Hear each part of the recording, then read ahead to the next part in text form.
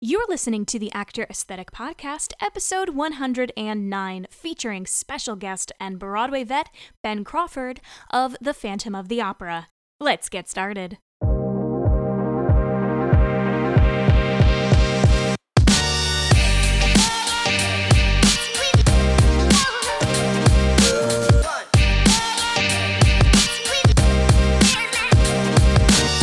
What's up, everyone? This is Maggie Berra, and welcome to another episode of the Actor Aesthetic Podcast, where I take you behind the scenes of the theater industry. The Actor Aesthetic Podcast is produced every single week for your enjoyment, and show notes are found at actoraesthetic.com/podcast. You can also follow me on Instagram at Actor Aesthetic or join our Facebook group, the Actor Aesthetic Alliance. All links are in the show notes. Now let's get on to the show. With the coronavirus pandemic shuttering live theater as we know it, your online presence has never been more important. Meet one-on-one with Actor Aesthetic founder Maggie Berra, that's me, to discuss how you can build your online presence. By the end of the hour-long virtual session, you will have a step-by-step guide to creating a powerful social media strategy and professional website that will attract creatives and casting directors alike. Book a consultation today by visiting actoraesthetic.com/coaching.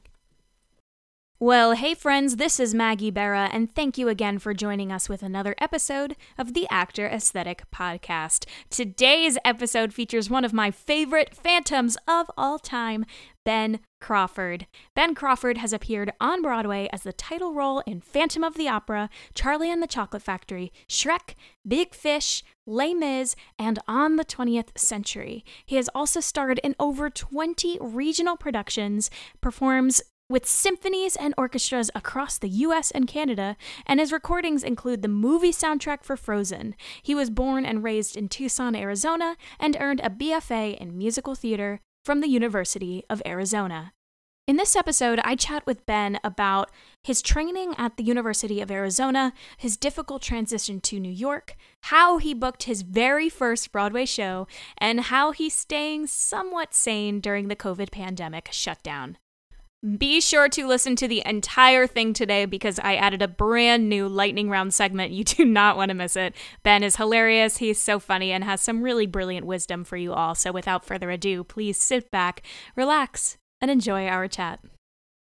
Ben, thank you for joining us this week. So I know you grew up in Arizona. I did.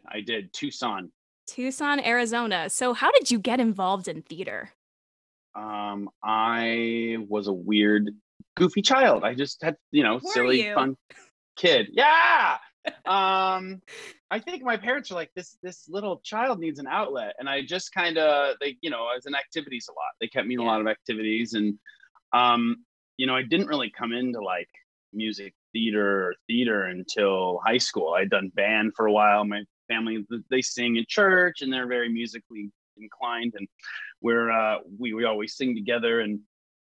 But to do it like for a profession never really like crossed my mind. And then high school happened and we did the big musicals and I had a lot of fun doing those, and then went into college and was like, I'm gonna be a doctor. And then I was like, read lot of work. Yeah, read that somewhere. So what were you trying? Were you going to school? Like, were you gonna go in for pre-med? Yeah, pre-med, physiological sciences. Yeah, wow. I wanted to be a pediatrician. Wow.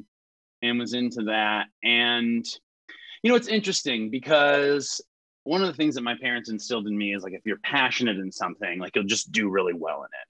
Yeah. And I think what I saw when I went into school is I saw people who were more passionate about the right things in medicine to get a degree than what I thought. It's an interesting thing when you go to college and I think your worldview kind of expands a bit. And I saw people who were like, just the way that we get excited in the theater industry about like a new show or a song, they've figured out like a process that hemoglobin does. And they're just like, did you see the mitochondria? You know what I mean?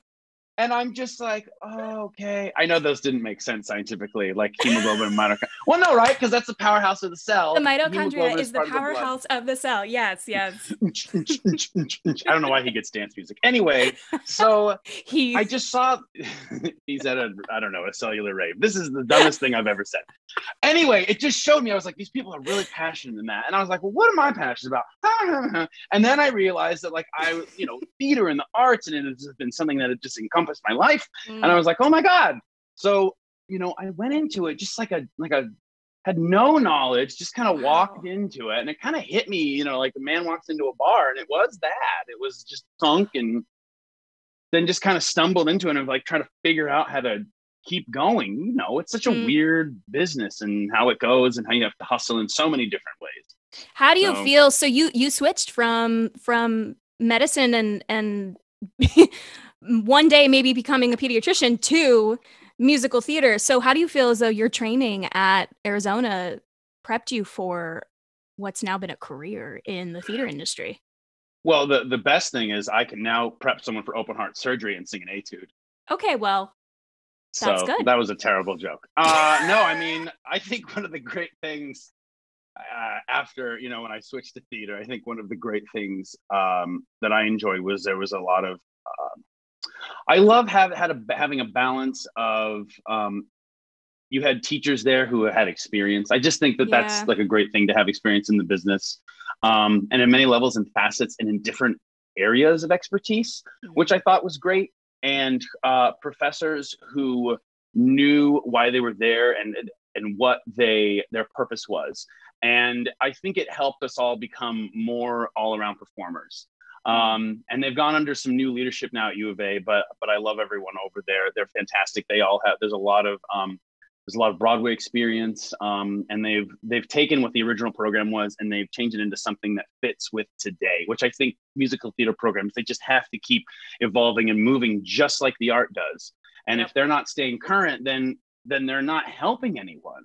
They're really not. So, I think that's fantastic what they're doing at the U of A. And I also just love the fact that you're able to go to a college and then also be able to get a theater degree, but have the college experience. I love that. And that's just me, but I really enjoyed having that part of it, having that team to yell at every week, or to be like, that's my team. It's just, I love having that.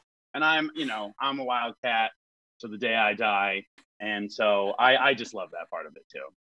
That's awesome. That's really important. Yeah, I went to Texas State and I was like, thank God that this is also, because for me, I was like, I want to go to a big school. I want to go to a big school that has a football team. I want to like experience stuff besides musical theater. And that was really important for me as well.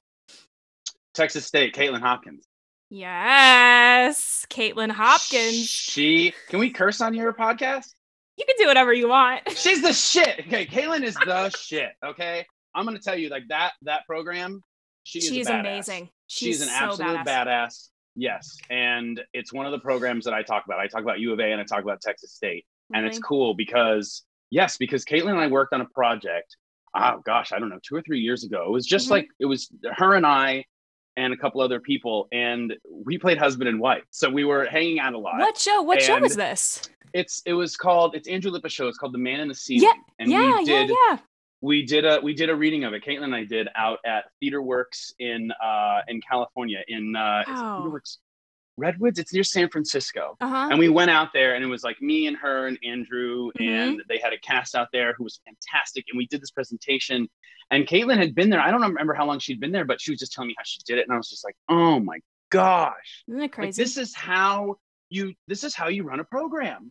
Yeah. You got, and she's only been there for I think the program only started back in 2009. So it's only been around for a couple of years, to be honest. Yeah. And I think it took 2 years for it to crack the top 10 or something. It was insane. It was just insane. Cause I literally remember Caitlin talking about it, and then they brought up the list, and I was like, oh, there it is. I'm like, okay. Yeah. And I know you like that. Yeah. She is just an ass kicker.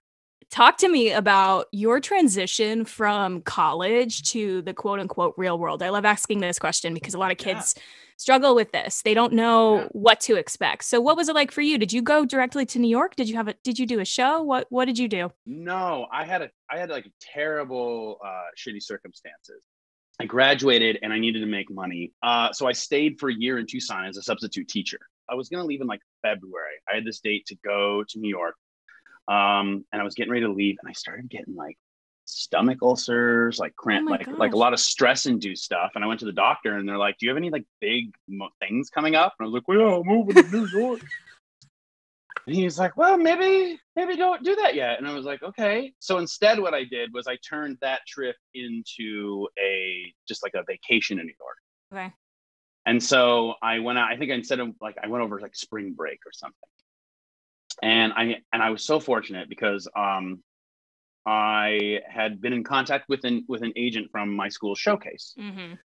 And I called and I said, hey, I'm in town. Do you want to talk? Do you want to meet? And he said, sure. And we did. And I was leaving. I said, do you have any auditions for me? Is there anything I could go on while I'm here?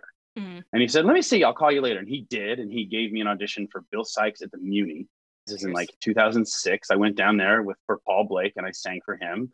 And he was lovely and wonderful. And then like 2 weeks later, Jim told me I got it. So I got this great part mm-hmm. where I got to get my equity card and then I could go mm-hmm. to New York. I really hooked myself up. And I just want to say it's because I took the initiative and I emailed the agent and I walked in the room and I sat there with him. And then I said, can you give me any audition? Mm-hmm. So there's that initiative in this business that you have to do. You don't have to tear people down. You just got to push through. You don't have to be rude about it. You just kind of got to hustle. So I set myself up really well because I could stop there and then go to New York. Well, 2 months to the day, right before I was supposed to leave, my younger brother passed away, just unexpectedly. Yeah, just like shit city, terrible stuff to deal with. Wow. And then it became this whole thing of like guilt. And then people out on the outside of the situation, you know, if he leaves, he's so selfish. And my parents being like, no, you can't stay here and like dwell in this, like, you know. And so it was literally 2 months to the day I was supposed to leave.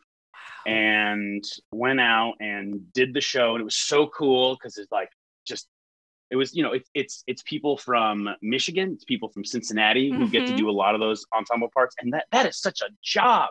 So it was great because I just graduated and we're working with a bunch of like high quality, badass people. Mm-hmm. And we're kind of thrown into it. And I remember that show had a bunch of like Ken Page was in that show. And God bless him, Bruce Adler, who's he was in original 42nd Street. He passed just like a year right after. I mean, we had all these fantastic people in that show. And I kind of got thrown in and then we finished that. And then I went to New York and it was just like, I was there for 2 weeks and I think it was like August and I got there. And I'll never forget, I got there on Monday and I was like, well, there's that thing that people do sometimes when they move to New York and they're like, I'm going to take like a month and just absorb myself in the city. Don't do that.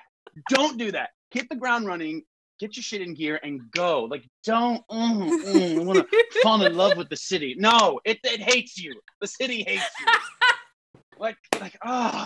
It's not Will and Grace. It's not Sex and the City. Like, and I fully watch those to fall in love with New York. I absolutely understand the allure to it. I love that.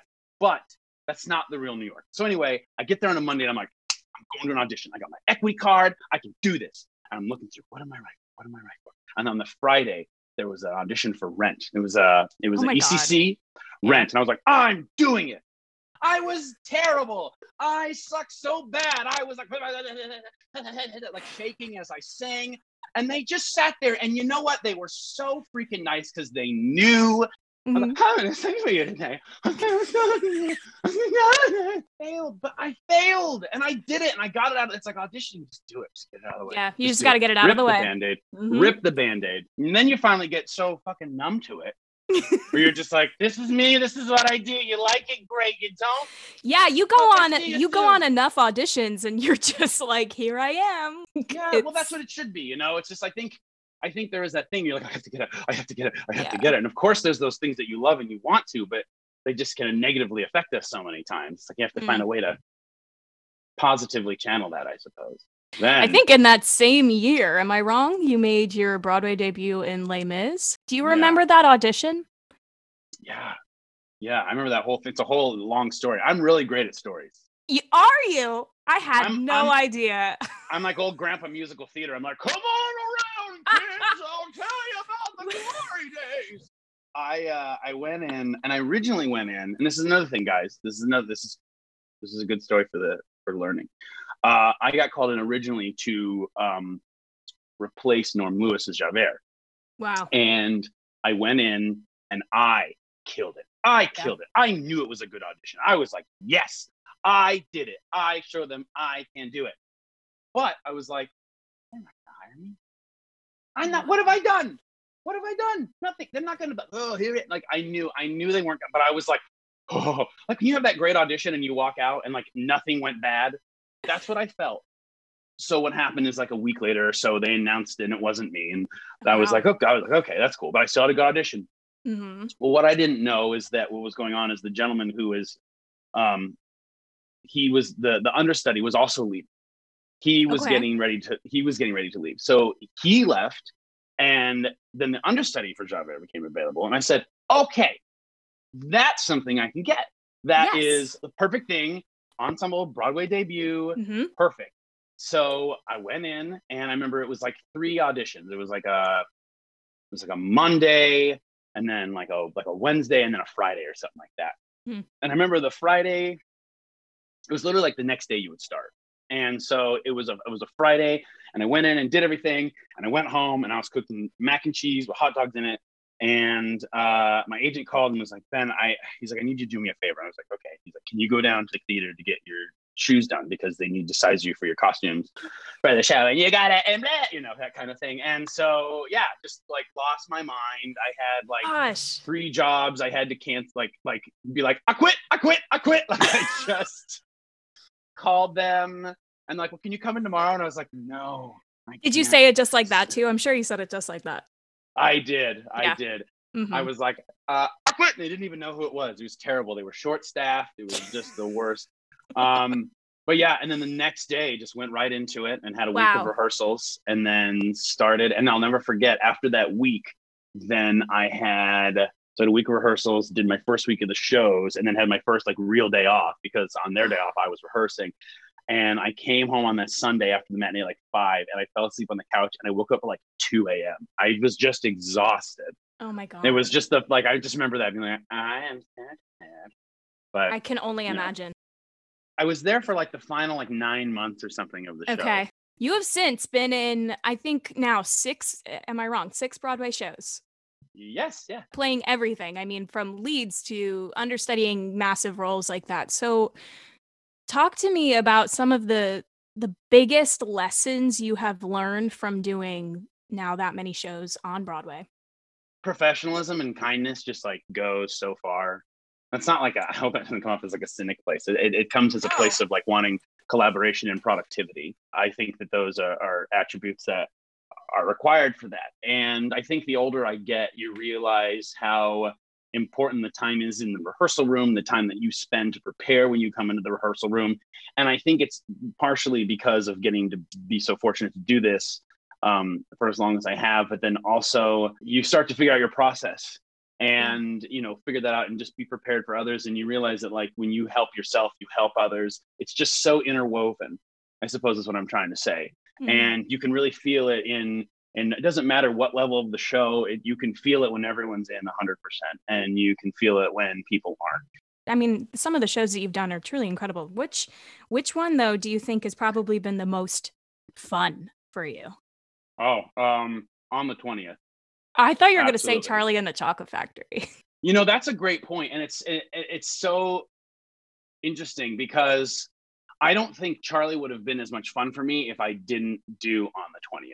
Really? And on the 20th was really vital for me. And you talked about me understudying. And one of the things that is so great about being able to understudy, if you're smart, is you watch people who are better than you do things. So, and then you steal from them and learn how they're so good. That's what you do.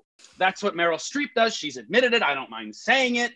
That's what other people in the business have said, that if I say, they'll be like, But the point is that you have to watch other people as a mirror and self-reflection of yourself. So what was important for me for on the 20th was being able to watch Andy, who I was understudying, and Kristen work on bits, work on things, just go for it. And it was a great time where I needed that, because I think I was ready to take the step into Charlie, to have that like principal character where I didn't have to understudy the lead as well, where I was just doing that. It was cool to see them work and then to find my process of how to do that, and then come into Charlie. And then Charlie was fantastic because that felt like I was going back to college when we had my improv group.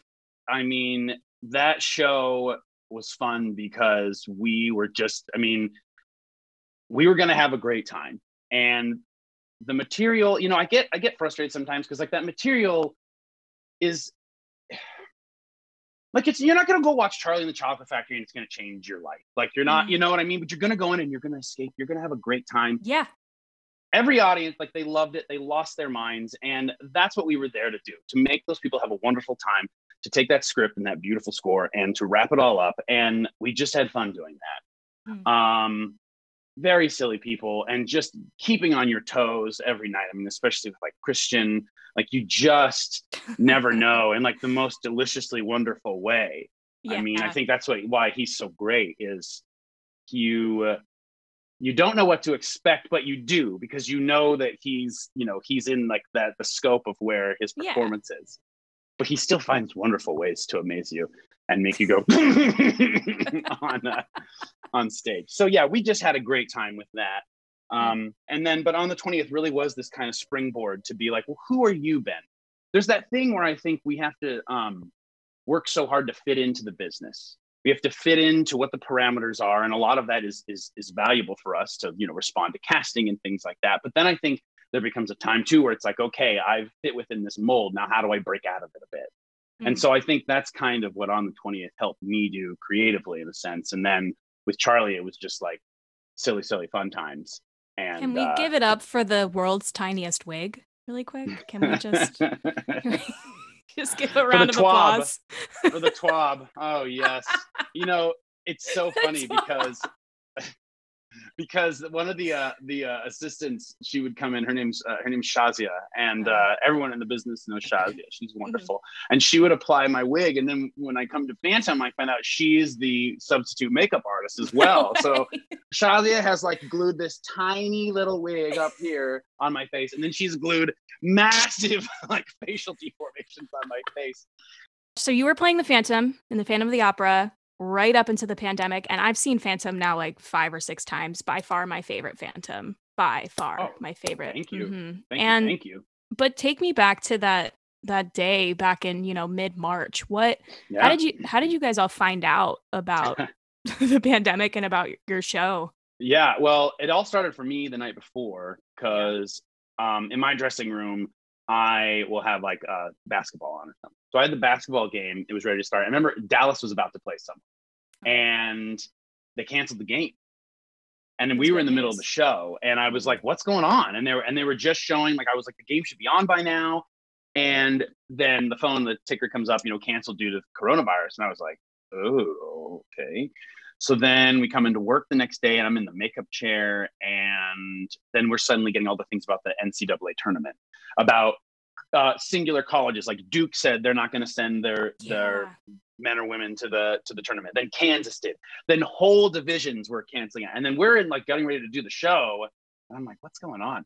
And then it had to have been about 20 minutes before intermission. They started making intermittent phone call over the loudspeaker saying, this is going to be our last show. We're taking a 4-week hiatus. The theater will be shut down at 5:30. We're going to need to pack out as much as we can before we leave. We don't know when we're going to be able to get back in. So it was the weirdest show. We have people whose like contracts were coming up. Like it was just, oh my God. I mean, it's shitty. Yeah, it was just really shitty. So people are dealing with that. We're trying to like, my dresser, God bless him. I'm like, can you find me like bags? I had like plants, and you got, and I had beer in the fridge. Like there was just so much stuff that we were just, we had to suddenly take home. And I think everyone wrapped their head around 4 weeks, but of course now it's just a catastrophe. So, yeah. And then just slowly learning about it, and having a personal panic moment in New York, just watching the news and being like, do I just need to leave and just leave everything here and just try and get on the first plane out? How long did you stay in New York? When did you eventually come back to Arizona? Well, it was tough because I couldn't leave. So my family wasn't in New York. They were out in Arizona already. It just kind of happened. And so I was getting ready. We're like, okay, maybe I can come out. But because of the quarantine, I wasn't able to fly because unfortunately with the 2-week quarantine, you have to add 4 weeks onto a trip, which with a 4-week stay wouldn't have happened. Yeah. So I had to sit and wait till about 3 weeks in to get the A-OK to fly. Wow. To be able to leave. Yeah. So I did that and came back for a bit, and then I went back and had to like pack up everything because once we knew it was like long term, we're like, well, like we're not coming back here for a bit. So apartments packed up and came back and did all that. But I had to fly in quarantine. I think I flew like 6 times and had to quarantine each time, just like going back and forth, trying to bring things. Yeah, and it was it's very frustrating. But my mom's a nurse, and she's, you know. She tells me, you know, how it's going as much as she can. And it's just interesting. It's just interesting to hear. It's all public knowledge, but it's just, you know, ICU beds and capacity and things like that. It's, yeah, it's a lot to wrap your head around. So with everything shutting down and it's been interesting, like a lot of artists are just trying to figure out how to stay creative. Exactly. So what kind of stuff have you been doing in the meantime to both stay creative, but also to stay sane? Well, I've got 2 of my own personal projects. The first one is called BenCrawfordCoachings.com. We can do a live Zoom session for a lesson, or you can actually upload videos and get critique that way. There's different pricing options with that. There's also just Q&As I've had. It's been a lot of fun. I've had people from Peru, the Netherlands, Taiwan, China, you know, as well as the States calling in and getting lessons or just want to do Q&As and stuff like that. So I have that, and that's been fun. And then I also have a new beer blog called Broadway Beer Time with Ben Crawford. We're in Arizona, so it's Broadway Beer Time Desert Edition. So we're essentially featuring Arizona breweries and their beers, and it's been a lot of fun. I've got a fantastic editor named Grace Benini who actually lives in New York, and I send her clips and she edits them into these. She makes me make sense somehow. So she's fantastic. I've been doing that. And then I've been also lucky that I've had some organizations want me to do some videos for them for their fundraisers and stuff. Just hustling, just trying anything else. Also, you know, 2 kids also keeps you busy. So imagine this with 2 kids, and then that's how you keep yourself busy. Thankfully, yeah, Jack is 15 months, so he's just like walking, and then he likes to eat everything. So that's where he's at. And then Charlotte's a 3-nager, as they say. A 3-nager. Yeah, wow. We're like, don't do that. And then they look you dead in the eyes, and then they do what you said. And then I pick her up, and I'm like, okay, you have to go in timeout now. And then she's like, why? And I'm like, you have to go because you disobeyed me. Like, it's the funniest thing. Like, I'll be like, God. If you do that, but it's just her check, you know, it's how kids are. They check their boundaries. And I'll be like, if you do that, you are going in timeout. And then she'll just look me in the eye and she'll do it. And then it's just so mad. It's like, you have to go in timeout now, Charlotte. Do you think either of them will ever become a performer? Well, here's the thing. Here's the rule. They just need to get a minor in business or a minor in economics or something. And I mean this seriously because it's one thing that I think is missing from college curriculum. And that's how to budget, finance your money. There needs to be more, I think, effort from the universities to find that information and give it to their students. I just think it's part of the curriculum that's overlooked. And then also on my wish list, I believe that there should be different specialization degrees based on your type. Ooh, elaborate. Like, why am I doing advanced ballet? Like, I should know how to do it, but I just, and it's fine. I'm okay with it now. I'm just thinking, I just remember taking that class and being the worst. I don't think I was going to suddenly become Baryshnikov after a semester of advanced ballet. I got to watch people and be like, wow, I will never be able to do that. So I guess that was, but I'm like, but it was just like stage combat. So I don't know, is that like a thing that you add because you're gonna like do that more, you think? I don't know. No, that's a great point. I think that's really important. I think schools should be implementing something like that. I know at Texas State, we did a little bit of, yes, here's your degree, but also you can personalize it depending on what you feel is going to benefit you in the long run. And that goes beyond type too. It was more of like, you can take playwriting classes if you wanted to, or directing, or you could work as a choreographer, different things, but that's so important. Well, and I don't know, and I don't want it to make like courses are only for people that we think can do that and stuff like that. That's not why I'm trying to, I think it should of course be all inclusive, but I just think in some instances, maybe it would benefit someone to do something else other than another course, but who am I to say? I'm just brainstorming. Hate to do this to you, but I have added a new segment to my podcast, and it's going to be a fun little lightning round. Okay. Okay. All right. Ready? Okay. Are you nervous? Yeah. Great. No. Yes. Okay. So because you are a Broadway veteran, I figure you know everything there is to know about musical theater. Am I wrong? No, no, you are. You're very wrong. So you'll be explaining 6 different musicals in as basic terms as possible. Okay, and each of these musicals that I'm about to call out, you've already been in. So you have a leg up here. Okay? Okay. Are you ready? I'm yes. Phantom of the Opera, go.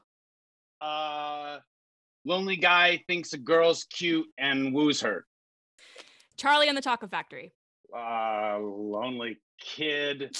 Wait, little dude realizes that he's more than what society tells him. Wow, that was profound. Shrek. Ugly guy finds true love. Ugly guy. 4, On the 20th Century. Life is like a train. 5, Big Fish. Oh, be the hero of your story. Ooh, love that. Lastly, Les Mis. Redemption. Oh man, I was terrible at that. But you were the first of the first, so. Oh, so I was the first one to do this? There was my God. Well, here's the great thing, Maggie. There's only up to go from here. It only goes up from here, and that's the motto of 2020. I'm so grateful I could provide the baseline for your new lightning round segment. We're keeping the standards low here, okay? Ben, thank you so much for joining us this week. This has been so lovely. Thank you. My pleasure. And Ben Crawford Coachings. Hit him up. Hit him up.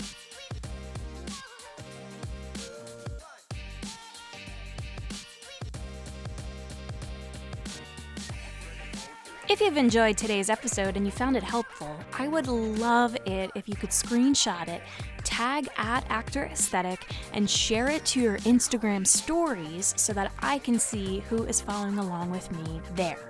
If you haven't already, please be sure to rate and review the podcast on iTunes, and also hit that subscribe button so that you can join me every single week for a brand new episode of the Actor Aesthetic podcast.